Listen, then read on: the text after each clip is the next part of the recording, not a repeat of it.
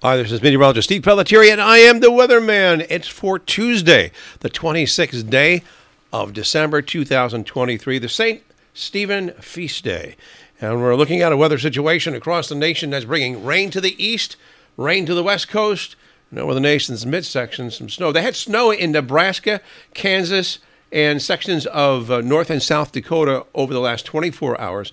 The area of low pressure associated with that is now over eastern Iowa and will bring areas of some light snow and snow showers there. In the meantime, low pressure on the eastern seaboard is going to bring between 1 and 2 inches of rainfall to the mid-Atlantic and Northeast states sometime on Wednesday and Wednesday evening. Then we get into some drier weather.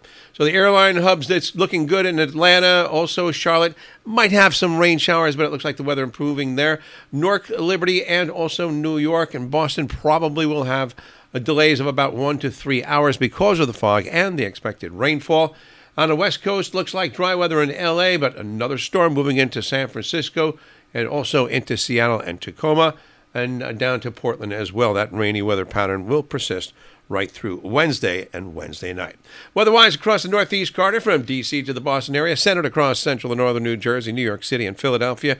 We've got patchy dense fog in the early going, giving way to mostly cloudy skies and highs ranging to about 49 to 54. Any rain we have will probably hold off till the overnight hours, Tuesday night into Wednesday, with nighttime lows of 41. And rainy weather on Wednesday could be heavy at times. Flood watches are going to be in effect for the Northeast corridor as temperatures range into the lower 50s on Wednesday.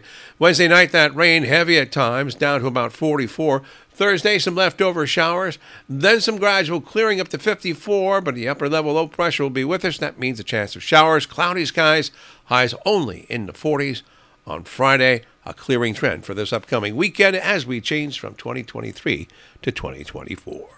I'm meteorologist Steve Pelletieri, and I am the weatherman. Hope you have a great day.